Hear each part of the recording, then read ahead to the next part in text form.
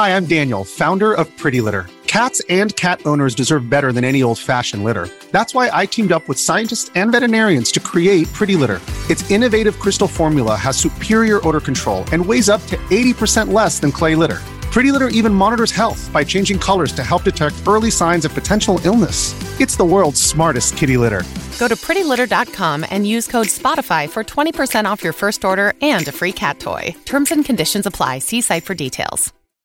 When you need mealtime inspiration, it's worth shopping Kroger, where you'll find over 30,000 mouth-watering choices that excite your inner foodie. And no matter what tasty choice you make, you'll enjoy our everyday low prices, plus extra ways to save, like digital coupons worth over $600 each week. You can also save up to $1 off per gallon at the pump with fuel points. More savings and more inspiring flavors make shopping Kroger worth it every time. Kroger, fresh for everyone. Fuel restrictions apply.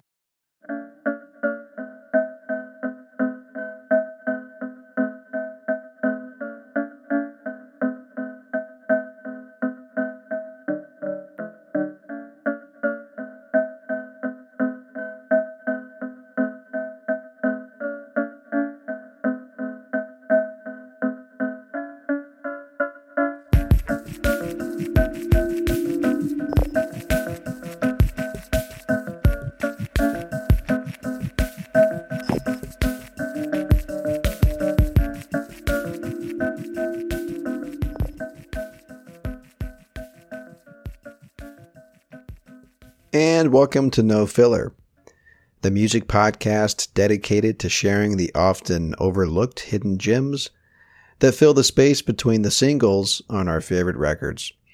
My name is Travis, got my brother Quentin here as always. And Q, I almost hung it up, dude, over the weekend. I was so pumped. I was like, you know what? I could quit right now while I'm ahead. You almost threw in the towel? Yeah, because I was like, you know, I've peaked. Like, there's nothing else for me to do here. If you follow us on Twitter, it's @NoFillerPodcast. You may have noticed that one of my tweets, Q, was retweeted by the artist himself. Who are you talking about? Like I don't already know. Comtrues retweeted my post about him. Pew, pew, pew, pew, pew. So, if you're listening to our last couple episodes, we covered Comtrues, the synthwave artist, and his debut EP, Cyanide Sisters. There, I said it correctly. Because this is where I said, you know what, I have to keep doing this because I fucked up so poorly. I still can't believe you did this, dude. I don't understand how this could have happened. So, my moment when I realized that he retweeted me, the joy that I had was immediately dashed. When somebody else, you know, because I started getting a bunch of notifications on my phone. Somebody commented and said, "Cyanide and happiness, lol," and that's because that's what I had a typo in my tweet. Yeah. So, Cyanide and Happiness is a webcomic that I'm a fan of. I think everyone's familiar with Cyanide and Happiness. Yeah, and the guys are actually based out of Richardson. I know. I'm friends with somebody who's friends with them. I'll just say that. Anyway, so I guess when I was typing out cyanide, like typically that word is paired with and happiness in my brain. So like instead of typing out Cyanide Sisters, I typed out Cyanide and Happiness and tweeted it and didn't even think about it. And you can't edit a tweet, unfortunately. Anyway, I'm not going to let that get me down, Q. It was obviously a mistake. And I, you know, the guy called it out. I laughed about it with him. I, you know, mentioned Explosm, which is the company that they make the Cyanide and Happiness comic. So I did the best I could with it, but still pretty embarrassing. You know, we get a tweet that's retweeted by the artist, which means he read that and clearly he saw the mistake, but he didn't do anything. He probably thought it was hilarious, dude. Probably. You know, at least he's got a sense of humor about it. Yeah. Either way, you know what? Here's the good thing, dude. Here's what got me excited. If Comtrues retweeted the tweet, there's a chance that he listened to our episode, and that got me super stoked, man. Right.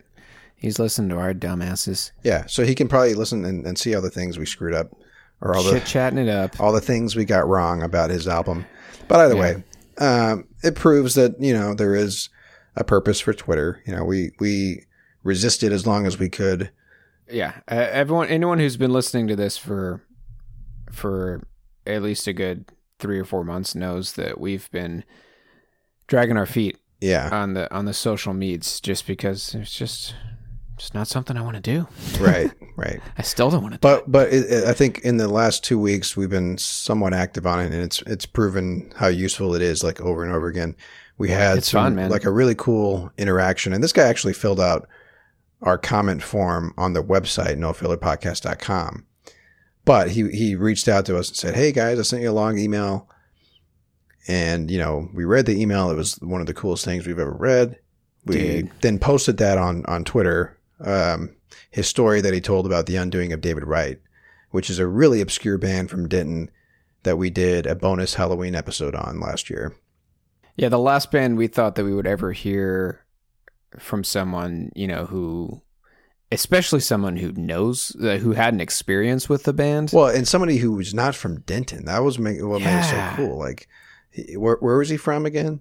Greenville, Kentucky. At the time, that's where he was living. So they were doing some probably tiny ass tour. They were going on tour. They paid them to come, right? Yep. Yeah, dude, the whole story is on Twitter, you know? So hop on our Twitter handles, No Filler Podcast. Hop on there and give it a read. It's pretty great. That's what we've always wanted out of this podcast, was to open up some sort of a channel of communication between people who listen and us. Tell us what we get wrong. Tell us what you love. You know. Yeah. We had somebody tweet me a few times and enlightened us on some things that we got wrong on our Kid A and our Amnesiac episodes on Radiohead. And hey, that's great. I love it. Tell me when I'm wrong, please, because, you know, that's what it's all about. It's all about, you know, learning more about these bands and albums, and, you know, geeking out together with our listeners. So there you go. That's what this is all about. Anyway, so now let's get around to business here. To continue our electronic batch of episodes here, we're going to talk about an artist that one could make the argument, Q, that they're not an electronic band. Well, I'm going to stop you there, son. But it opens up an interesting conversation about what is electronic music, right? Yes, and that's where we're going to dive right into that here. So now last week we covered Architect for our sidetrack on Comtrues. And what made him different about just the typical, you know, outrun synthwave kind of artist is that he integrates samples and loops from actual instruments. That actually brings up a good point, Q. It's time for a segment that we should probably do more of, called Set the Record Straight. When we were discussing all the samples and stuff that he pulled in, and like wondering whether it was him who was laying down the drums and like the wind instruments and whatnot, all of that information, Q, was available to me just a click away on the record label website. So, oops. Sometimes I rely too much on like Discogs.com or Wikipedia to tell me what's what. But anyway, yeah. So our assumption was right. It was an actual drummer. The guy's name is Jerome Chernian. Chernian. I can't. There's no way I can. There's a silent T in that name. So Chernian. He lays the drums down on just about every track on the record, including one of the tracks that we talked about, not both of them. And then there is an actual saxophone player that shows up. He did the clarinet on Odyssey, which is one of the tracks we talked about, and then it's got the two vocalists mentioned here as well. But yeah, actual strings were arranged by somebody. So like, yeah, this guy had, I mean, there was an actual violinist, an actual cello on this record. So yeah. Okay, so but here's the deal. Here's what makes, and I am going to assume again here, but here's what makes it still an electronic artist. Yes, you've got an actual drummer and a saxophone player, but my guess is that Architect is, you know, he might have them lay down the drum beats in studio, but my guess is he will take those recordings and either loop the drum beat, or splice up and play around with the saxophone recordings and then put that into his music. Yeah, no doubt. I mean, we even talked about that, how like, he manipulated that bass line and stuff like that. Yeah, right. No and doubt. that's what makes it an electronic artist to me, is because Architect could take this music on the road with him, and he doesn't need a drummer, and he doesn't need a saxophone player. Right. You know what I'm saying? Yeah, sure. Yeah. So, I mean, that's what I want to talk about with Kiln. So today we're finally going to mention the name of the artist that we're actually covering, which is good because I think it kind of spills into this band, and we can talk about it. Yeah. Based, spinning off of this conversation about live instruments and stuff. They're called Kiln, Kiln, sort of like the thing that you put your third grade ceramics project into the oven, and let it bake or whatever. And these guys are a trio. It's 3 guys. Kevin Hayes, who plays drums, and he also does sampling. Kirk Marison, who plays guitar, effect loops, and keyboard, and Clark Viberg, who also plays guitar, and he messes around with loop pedals and stuff like that. So they've been making music as far back as mid-90s. Before they were Kiln, they went by Fiberforms, and they were mostly an acoustic instrumental band at the time, but they did still kind of mess around with like looped percussion instruments and effect pedals and stuff like that. But it's not the kind of music that they would later go on to do as Kiln. So you can actually find their music. It was kind of like a huge compilation album that this record label put together of their old stuff that they used to do before they became Kiln. So this is their Fiberforms music. This is more an actual acoustic, instrumental band. They've got this album called Tree Drums that was released back in '96. So this is kind of like unearthed material kind of stuff that they were doing way back in the day. So here's my favorite from this album. This is track 4. It is called Untitled Bright Format.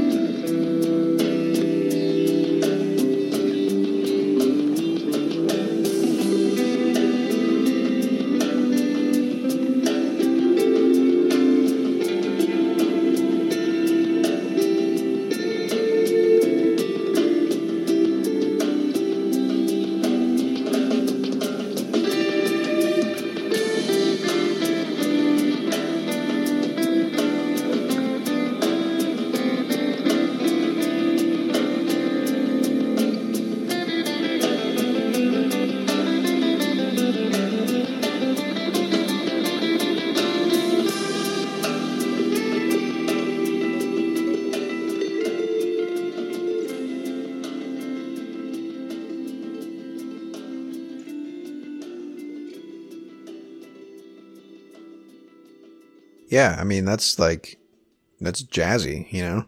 This kind of reminds me. I also got a hint of 311. I'm just gonna put that out there. That's probably the drums too, with the you know, he had the snare a little bit pulled away from the it's almost like a piccolo. Yeah, super high pitched snare. Yeah. This to me is very similar to kind of that math rock instrumental stuff, like the Mercury Program, that band that we covered. You know, this is just an instrumental band. You know, sure, yeah. This is not Kiln, and I'm excited to jump ahead to what they later do as Kiln. Well, it's not Kiln, but there is just like you can hear the it makes sense that this is the origin of Kiln. Yeah. You know what I mean? And it's the same three guys. You can still hear it. Yeah. That's cool. These guys are truly unique in my opinion. Like there's just something about their music that makes it. We've used this word before. Like there's a warmth to it, you know, and that's probably because you know these are real instruments that you're hearing. So there's that acoustic, organic like element to it. You know, the funny thing is they're doing so much to it, like the manipulation and stuff, but it doesn't sound like overly processed or anything like that. You know what I mean? It sounds very organic. Yeah, it sounds very organic, but it's very much, you know, not like you're saying, you listed off Kevin Hayes as sampling and Kirk Morrison as effect loops. And Clark Rehberg is also listed, but treated guitar. I think that's interesting that they list it as treated guitar. Yeah. That means like, you know, they're using various objects and stuff like between the instrument strings to get a different sound. You know what I mean? So like they're very much experimenting. They're doing a bunch of stuff to that guitar to make it sound a certain way, which is interesting. That, you know. Yeah. But again, it's like, it's kind of like, you know, how I've talked about like this, the guitar, they're choosing to get these sounds out of a guitar versus just getting it from a keyboard or something like that. You know what I mean? They're like, let's use the guitar as the main instrument. Like all the sounds you're hearing are coming out of guitar, but we're going to get the sound out of it in, you know, unconventional ways or whatever, which is really cool. So do we know anything about what made them decide to change the name? Like, is it because they were going in that different direction with it, and that's why? Like, I wonder what made them think, hey, you know what? Let's start to treat and sample this stuff and go down a more like electronic path with this music, you know? I only found one interview with these guys. So this was an interview that was done back in 2008. So this is a few years into them being, you know, I mean, this is actually 10 years into them being Kiln. But the interviewer asks why they don't ever perform live. So that's something that about these guys. They don't perform live as a three-piece. They've never performed live. And basically the interviewer was trying to get a, you know, why is this? Is there a reason why you guys don't perform live? Basically he's saying, you know, it's kind of a necessity. It's just kind of how it is now for us. We just don't have the time to perform live for one. You know, it's just kind of, we all have real jobs, you know, we have careers, and basically we just have enough time nowadays to just kind of work on new tracks and send each other ideas remotely, you know. But he said actually back in the mid-90s, the three of us actually set up several studio houses where we lived and breathed music, playing, listening, and recording. We all had shitty jobs and were trying to put everything towards making something solid. During that period, we performed a handful of live gigs in different settings to various sized audiences. In late 1997, we reconvened after a 1.5-year break and were so focused on getting things done that we never mustered the energy to put together another show. Ultimately, the recorded works are what will last, and that is what we put everything towards. So is that still how they do it to this day? It's all remotely? Yeah. That's interesting. No, well, not remotely. I don't know about that for sure. But like that's the thing. I've heard of bands that do that. Like the singer, like the main songwriter, will have like his or her demo tape of ideas, you know, that they record, and they send it out to their band members like before they get into the studio, so that everybody can kind of start to, you know, brainstorm and think about these songs. You know what I mean? But it sounds like that's how they do it, and possibly that's how they piece together the record too. Yeah. I mean, hey, you can do it that way. That's the thing. You can totally do it that way, especially with the way that they do it. Yeah. So it sounds to me like basically saying, you know, by the late 90s, you know, into the 2000s, they got to the point that they realized, okay, what we have recorded is what will last forever. Sure. And that's all that matters. Let's put all of our energy into that moving forward. Another thing too, I'm reading here, yes, they do have careers outside of Kiln. They do all live in the same state, but they live hours apart from each other. So they're not all in the same city or town. So yeah, they are kind of doing it remotely. My guess is that's probably how it progressed for them, going from a more like actual instrumental 3-piece band to evolving into this, you know, organic electronic kind of music that they do now.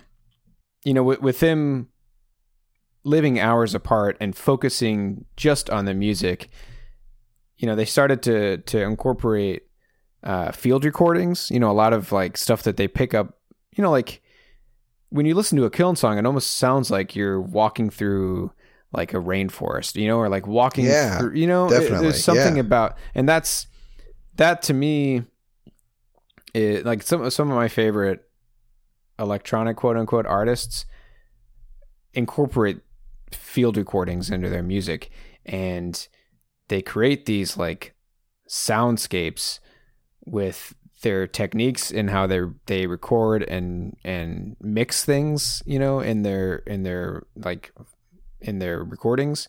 Yeah, well, we talked about Lossel. Lossel did that too. Yeah. And we've covered Eamon Tobin. Yeah. Although the album that we covered, he didn't do that, but he did an entire album where he took field recordings, like he would record sounds from like around the city and stuff, and he would sample it in. Yeah, and like, you know, when you're doing it electronically, or if you're more on the producing end of things, where you're not worrying about how to pull it off live, you know, you can start to kind of tweak and manipulate the recordings that you have, you know, especially with field recordings, and maybe like add an effect to it or loop it in a way and throw it in the background and, you know, mix it down in a certain way that like it's almost, I'm going to quote someone here before we actually get into the meat of what makes Kiln so amazing. There's a slightly hallucinogenic quality to Kiln's sound. Sometimes it's as if they're heard through ears situated just under the surface of water. Yeah, man. Totally. And totally. Listen to this.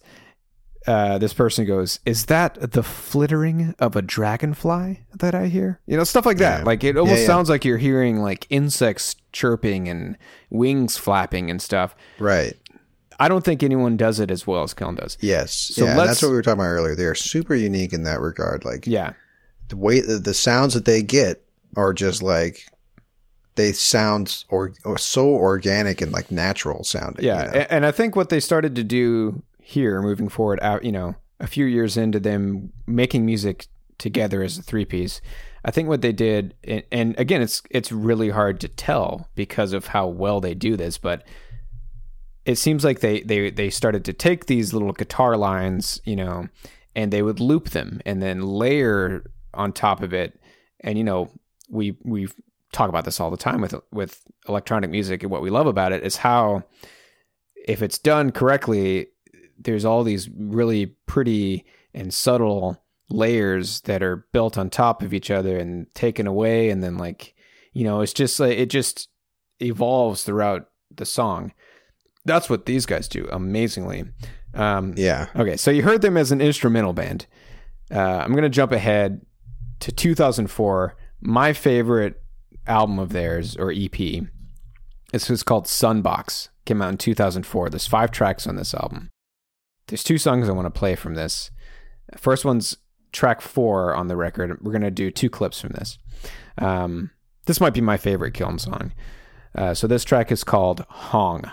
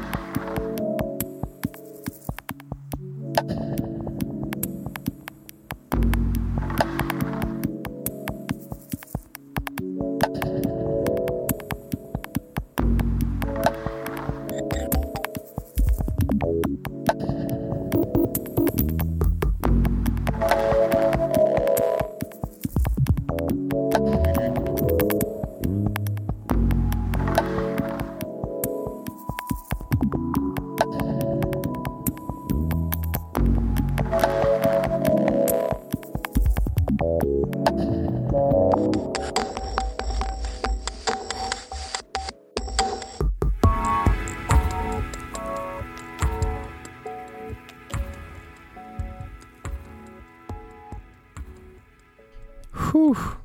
I just love it. It gives me chills, man. Such a good song. Yeah, I love the bass sound that they're getting. It's got to be an actual bass player, obviously. That's not obvious, dude. I mean... Yeah, that could be a keyboard. But I saw that they listed a session bass player on their Wikipedia player. Yeah. So yeah, that could be him laying down that track. But yeah, such a stark difference from what they were doing as Fiverr before. Forms. But what I like about this is like, I think it's clear that this is electronic, right? Like now, like we were saying, like, you know, they're kind of unique in that, you know, they don't fall under like the stereotypical electronic sound where it's like you hear it and it's clear and obvious that it's electronic music, you know what I mean? But that song is definitely electronic music. All right, Q. So I'm glad that you're going to split this into 2 clips, and I'm glad that you stopped it when you did, because I would say that like there's a part in this next clip you're going to play that's like one of my favorite Kiln moments. There's something about, and they do this a few times, like they're really good at this, at like giving you this like, I don't know, this like moment, this release almost, you know. It's kind of going back to the layering that we talked about earlier, but like, yeah, they're really effective at it. And so you'll hear what we're talking about when we play the clip here. But yeah, let's listen to that second clip, Q. And again, the song is called Hong. And we should have said this at the beginning, dude. If you have a chance to grab some earphones, or if you're sitting in your car listening to this and you've got a really nice sound system at home, you should probably wait and listen to this music properly, you know? Yeah, I agree. Like, listening to this stuff in headphones is just something else. All right, here's clip 2 from Hong.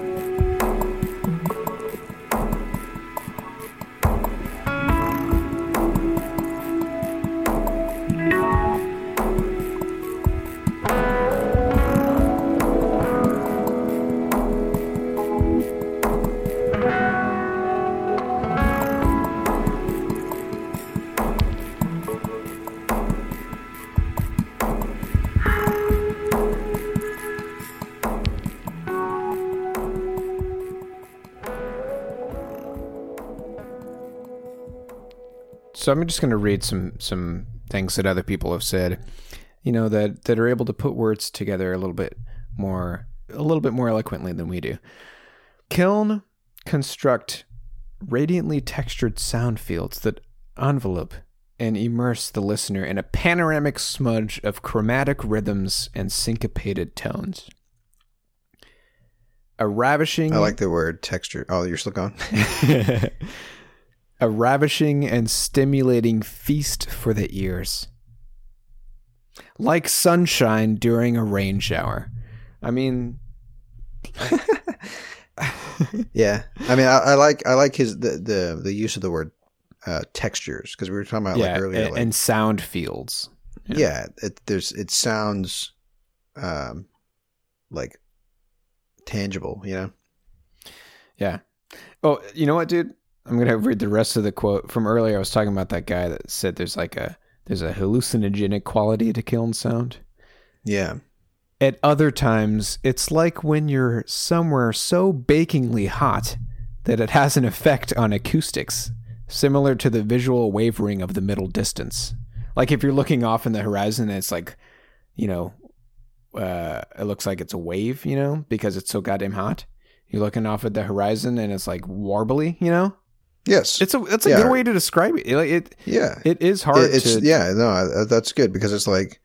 It's almost like an oasis kind of... Yeah, yeah. You don't really think of music doing that, but that's kind of what it's like. It's like you're putting it through a filter, and it comes out the other end like, altered in some way. But yeah, that moment, like we talked about, so it's not really silence, but there's that quietness that happens for a really good stretch. They hold it out for a while. It's more just ambient, like background noise. Yeah, but they're holding that moment, and then the guitar comes back in. Mm-hmm. And it's very different than the beginning of the song. Yeah, and it's very much just a untreated guitar sound that sounds more like that first clip that you played, where it's just almost like a jazzy kind of guitar tone, Yeah. But that's what's great about this band, is that this is a group of musicians that were making more traditional sounding jazz, almost post-rock kind of sound, and then they're taking that, and moving it into the electronic realm. So it's not like somebody like Com Truise. Nothing against him, but like, if you don't approach music like a traditional band, then you're not going to approach your electronic music the same way that they would, right? Does that make sense? Like, so that's what makes them unique. So thinking back to bands that are more ambient, but electronic, that we've covered before, Tycho, Lossel. Well, shit, man. Let's talk about Radiohead. You think about how they went from, the Bends and stuff into OK Computer, and then especially into Amnesiac. They went from a traditional alt rock band to, hey, we're getting bored of the standard approach to a rock song. Or at least Thom Yorke was getting bored with it, and then they started doing electronic stuff, right? So they were a rock band that shifted and started doing electronic type music, you know what I mean? Yeah. And that's what made it so unique, is that... Well, and to your point, like, it's a group of musicians versus one person that is producing electronic music. Like Tycho or Lossel or Com Truise or Architect.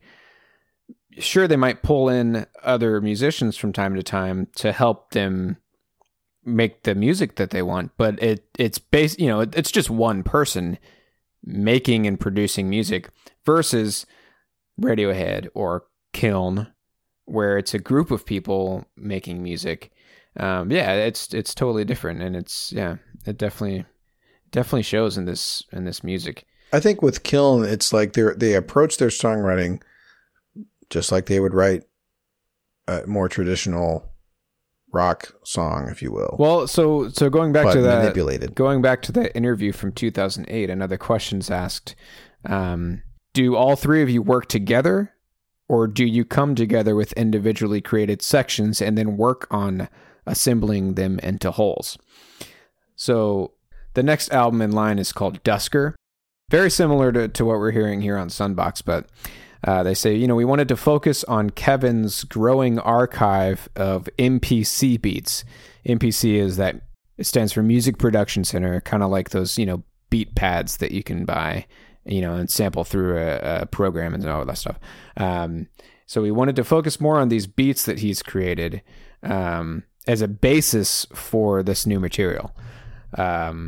So he says most of the discs or the tracks began their lives as a layered groove on Kevin's MPC.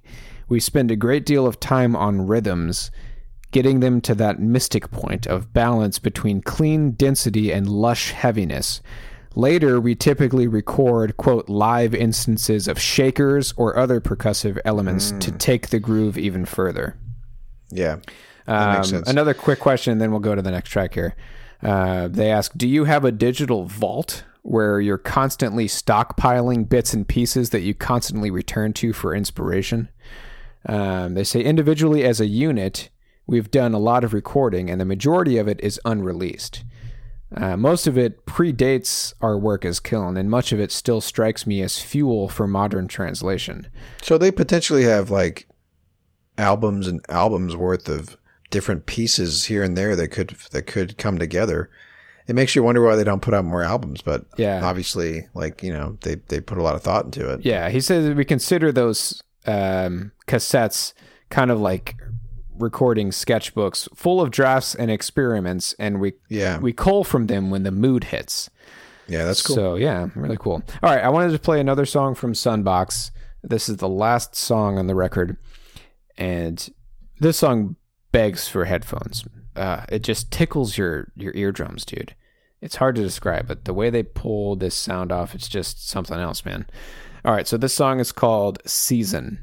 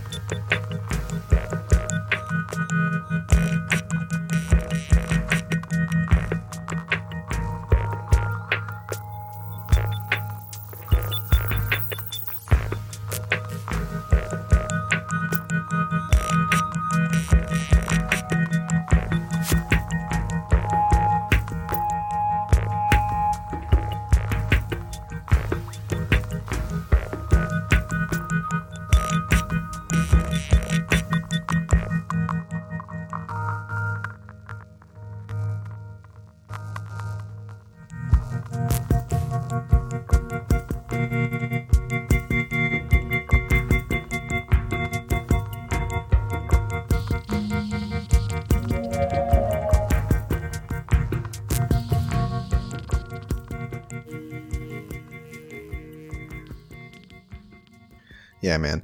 It's like the song. It's like it's whispering in your ear, you know. Yes, dude. It's that little tickle. Like yeah, I mean, what's that word that people? End. There's a whole thing with that. What is it?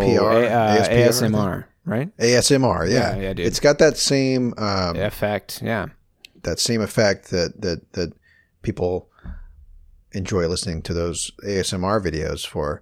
It gives you goosebumps in the way that music sometimes does, but in a way that's like through the ASMR type thing where it's like, I don't know, there's just something, and like you said, it's like that really like high pitched percussive sound that's going on throughout the whole thing, that kind of clicking thing that they do a lot of. Yeah. And then there's that really subtle ghostly kind of sound, I guess. I don't know. To name drop the record label, Ghostly, unintentionally. Man, we've covered a lot of Ghostly International the last couple weeks, because Comtrues was also on Ghostly International. But Tycho and Loswell, they're all on Ghostly. Loswell's on Ghostly? Yeah. Anyway, yeah, man, that's a fucking magical song, man. Yeah, there's something about that. Yeah, dude. And like you said, if you're not listening to that with headphones, give it another listen. It's otherworldly, dude. It's the only way to describe Kiln's music. Yeah, I'm gonna read one more quote here from another publication. Kiln's music is a hi-fi tapestry of granular synthesis and rich computer-enhanced bursts of chords, blurring the lines between sound design and composition through the use of refracted electronics and bits of live instrumentation. So you really don't know what's live and what's, computer enhanced. They're just masters at it. Right. Yeah. No. Yeah. There really is no other group like him. Yeah. If you like this record, I mean, if you like what you heard from this episode, at least, I would encourage you to go back and listen to our Loswell episode. That was early on, but it's a similar kind of thing. Worthy of headphones. Yeah. A little bit more ambient, but yeah. Yeah. All right. So that's it, man. That's our coverage of Kiln. We really only focused on Sunbox, but they got a few other really good longer playing records. Dusker's probably the best one, I think. I mean, Sunbox is my favorite, but Dusker's just an unbelievable record as well, which came out a few years later in 2007. So that's Kiln. Next week, I want to cover an artist that goes by Hiatus. And like I've mentioned before, my absolute favorite electronic music is heavily sampled recordings that are pieced together to make new music. And Hiatus, I want to say, is kind of similar in that, a lot of what you're hearing is probably recorded for those sessions, but everything's heavily looped samples, and his music is just so beautiful. And he's got a really great vocalist on this album, at least. Yeah. I'm going to have to find out what her name is. But yeah, that's going to be our sidetrack for next week, is an artist that goes by Hiatus. And it's what you heard time, brother. Yeah, man. Okay. I'll go first. So it's no secret at this point. I think I've mentioned this several times throughout the podcast, but I'm a sucker for video game soundtracks. More often than not, it's a video game that I've never even played. I just like video game scores. And I stumbled upon this website. It's kind of like a database, if you will, of, it's not even that. It's a MP3. I mean, when you see it, it's so old school the way the site looks. But people have gone on and uploaded the soundtrack from a game that they literally ripped it out of the game, right? They went into the files on the computer and grabbed the scores and put it online. I mean, you can find a lot of these on Spotify, but there's a lot of games on this website that you can't find on Spotify. And I was happy to see that they had the Silent Hill franchise on there, because Spotify used to have almost all of their scores and they took them off, and they only have a few now. And I used to love listening to the Silent Hill soundtrack, because more so than anything, kind of like Eamon Tobin, Eamon Tobin did the Splinter Cell soundtrack. This music is electronic in like a down-tempo sense a lot of times, but the composer, and his name is Akira Yamaoka, he would incorporate guitars and drums like into the music and like stand alone. If you didn't know that it was a score to like a survival horror game, like this stuff is really, really good. And that's what I like about video game scores, is that a lot of times it's not like you're listening to fucking the Mario Brothers. You know what I mean? Like Yeah. this is like some of the best composers now do stuff for video games. Like video games have become such a mega industry that video game scores sound like movie scores nowadays, right? But anyway, so I'm going to play a track off of Silent Hill 2. Came out in 2001. And I'm just curious to get your opinion, Q, when we come back. So, Q, I'm going to send you a link here. So this song is called The Reverse Will.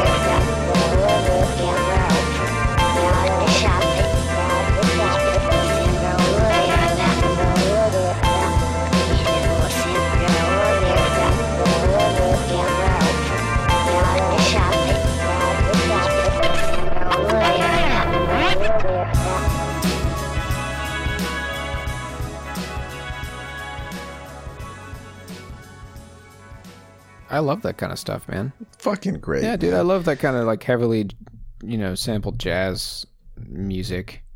You like the piano and stuff? Yeah.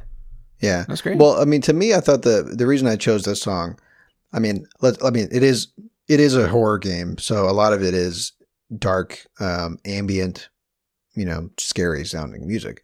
But that track in particular, like I've never played the game, so I don't know what is happening, like what scene is happening. I would imagine that's during a cutscene probably.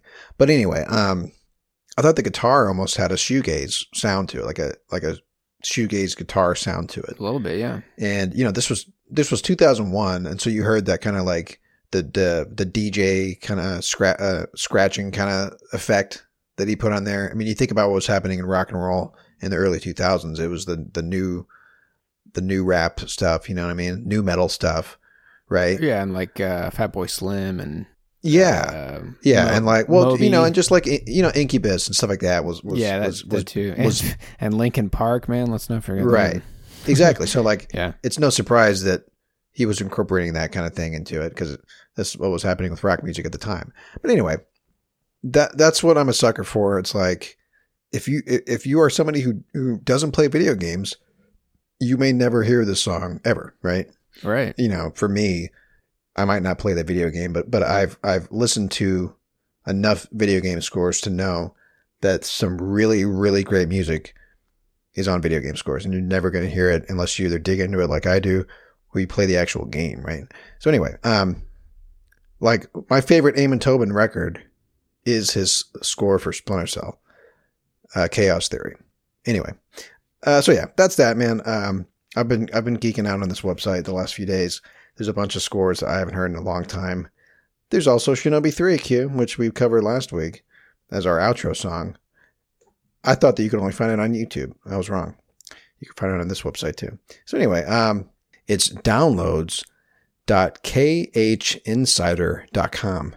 And like I said, if you go to it, like whoever set this up, they haven't updated it since they created it. Like that's well, maybe it's on some obscure server, overseas. Maybe, because some of it you'll go to a record and it'll be like removed for copyright and stuff like that. Yeah. So yeah, it is kind of sketchy, but you can, if you own the video game, you can like on the computer, you can go into the older games, you could go into the files, like browse your folders and stuff, and then find the actual MP3s back in the day. Maybe we'll post this in the show notes. So if you're somebody who likes to listen to old video game scores, check out this website. They got a pretty good selection. Anyway, all right, Q, what do you got for us? What you been herding lately? Have you heard of a guy named Moses Sumney? I don't think so. He's under the electro soul folk category. It's kind of hard to describe his music. I heard one of his songs on the radio the other day. I don't know. I don't know how to describe his music, dude. He kind of reminds me of kind of like how I imagine Prince. If Prince was making music today, or someone of that level of skill. I mean, this guy. Let's just say I'm excited to hear more from this guy. Would you kind of compare him to like maybe Blood Orange or something okay. like that. Yeah, it's really, really unique stuff. I've never heard anything like this before. So he's only got a handful of songs that are out right now, and he is about to release a full-length album, I believe. So this is one of the singles that he's released. This song is called Viral.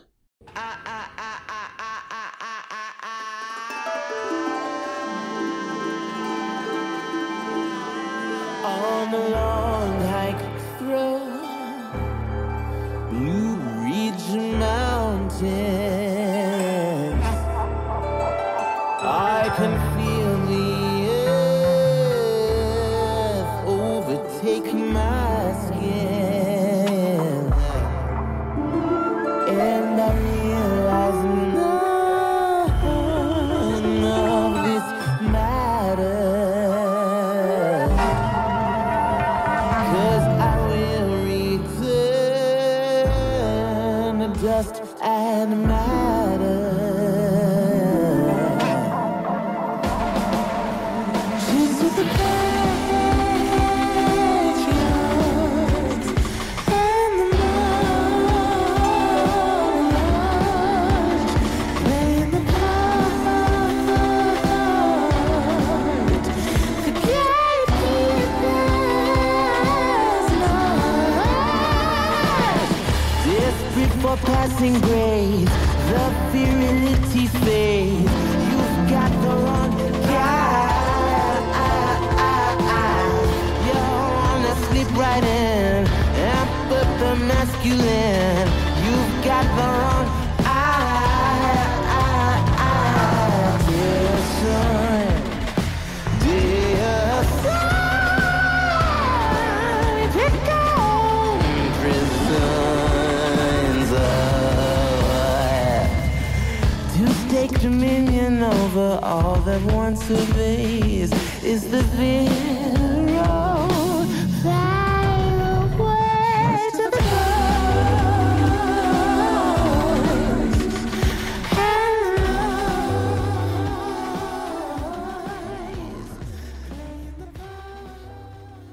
I like that. Yeah, very, like you said, very soulful. Yeah, different. Yeah, I like that, man.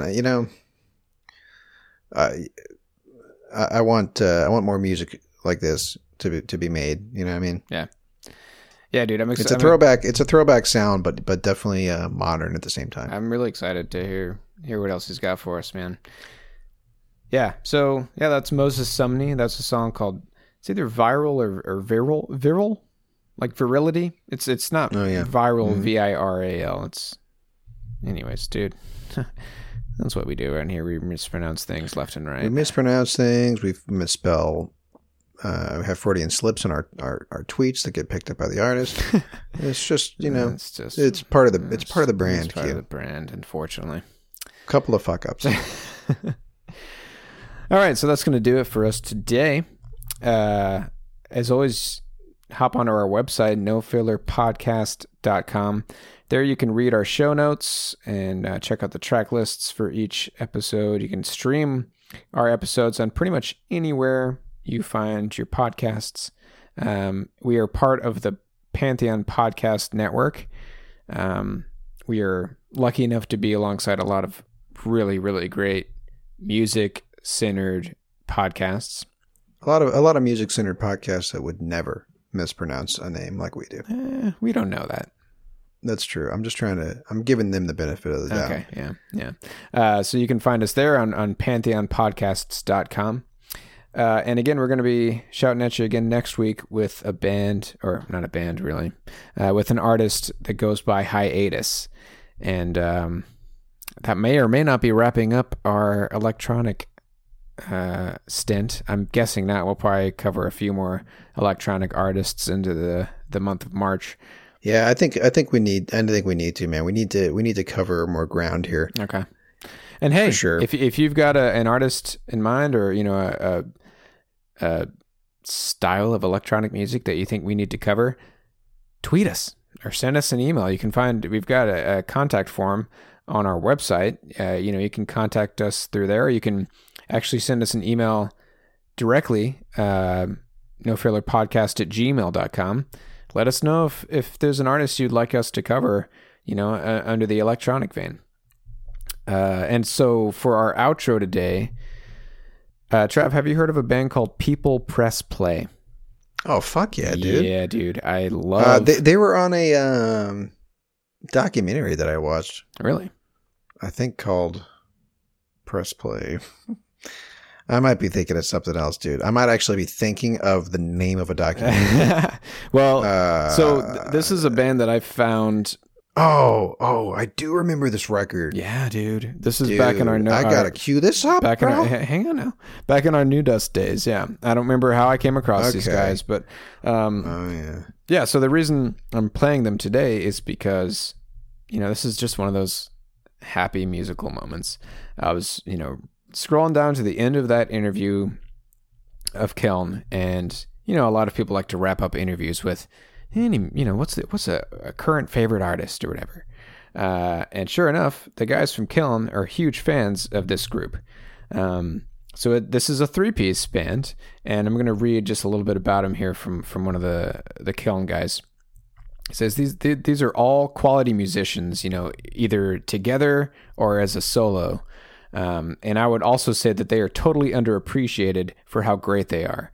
The self-titled People Press Play record that came out last year, and this came out in 2007, should have been a huge international hit in the electronic fringe pop category. A masterpiece in its own right, with very clean structures and lovely vocals. I love this album, and it's one that I haven't really gone back to in a while. So, yeah, I haven't heard this since probably we covered it on No Filler. On New Dust, friend. Shit, on New Dust. Yeah. Yeah, man. I remember this cover. It's a big time. Yeah. Big time. Yeah, it's a really great blend of electronic instrumental tracks with really pretty more song verse chorus actual songs with pretty lyrics and vocals as well. There's equal parts of that throughout the record. So again, this is a self-titled record from People Press Play. Came out in 2007. And the song we're going to outro us out with is a song called That Walk. And that's going to do it for us today. Thank you as always for listening. My name is Quentin. And my name is Travis. Y'all take care.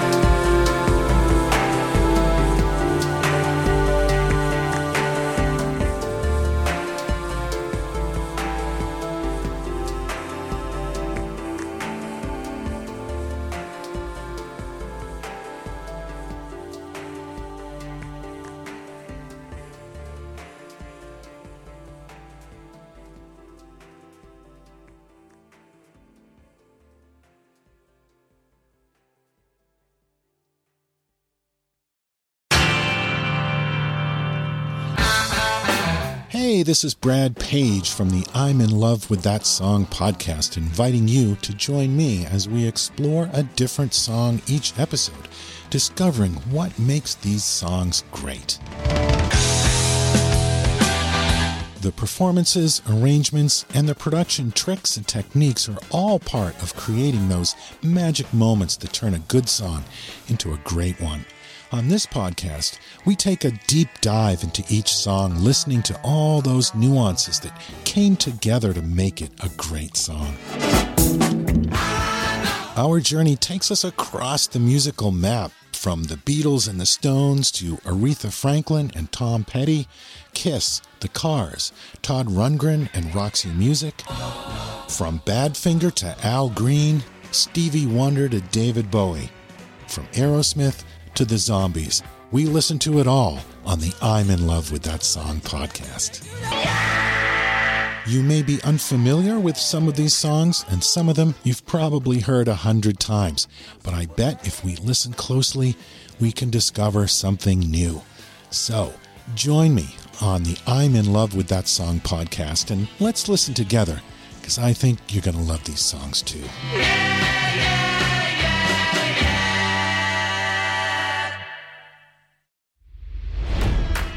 It's NFL draft season, and that means it's time to start thinking about fantasy football. FantasyPoints.com features industry-leading experts and prognosticators using proprietary hand-charted data to help you score more fantasy points. FantasyPoints.com is the place to go for whatever kind of fantasy football you play. Whether you play fantasy football, daily fantasy sports, or do a little bit of everything, Fantasy Points has the meticulously researched content to guide you to victory. And why wait for the fall? Fantasy Points also covers the new spring football league, the UFL. Join the guru, John Hansen, Scott Barrett, Joe Dolan, and other massive names in the fantasy football universe with an exclusive offer. Use code Pantheon for 15% off any Fantasy Points package, including the all-in package, with access to every article, tool, and data nugget that Fantasy Points has to offer. That's FantasyPoints.com and code Pantheon for 15% off at Fantasy Points. FantasyPoints.com, code Pantheon. Score more fantasy points.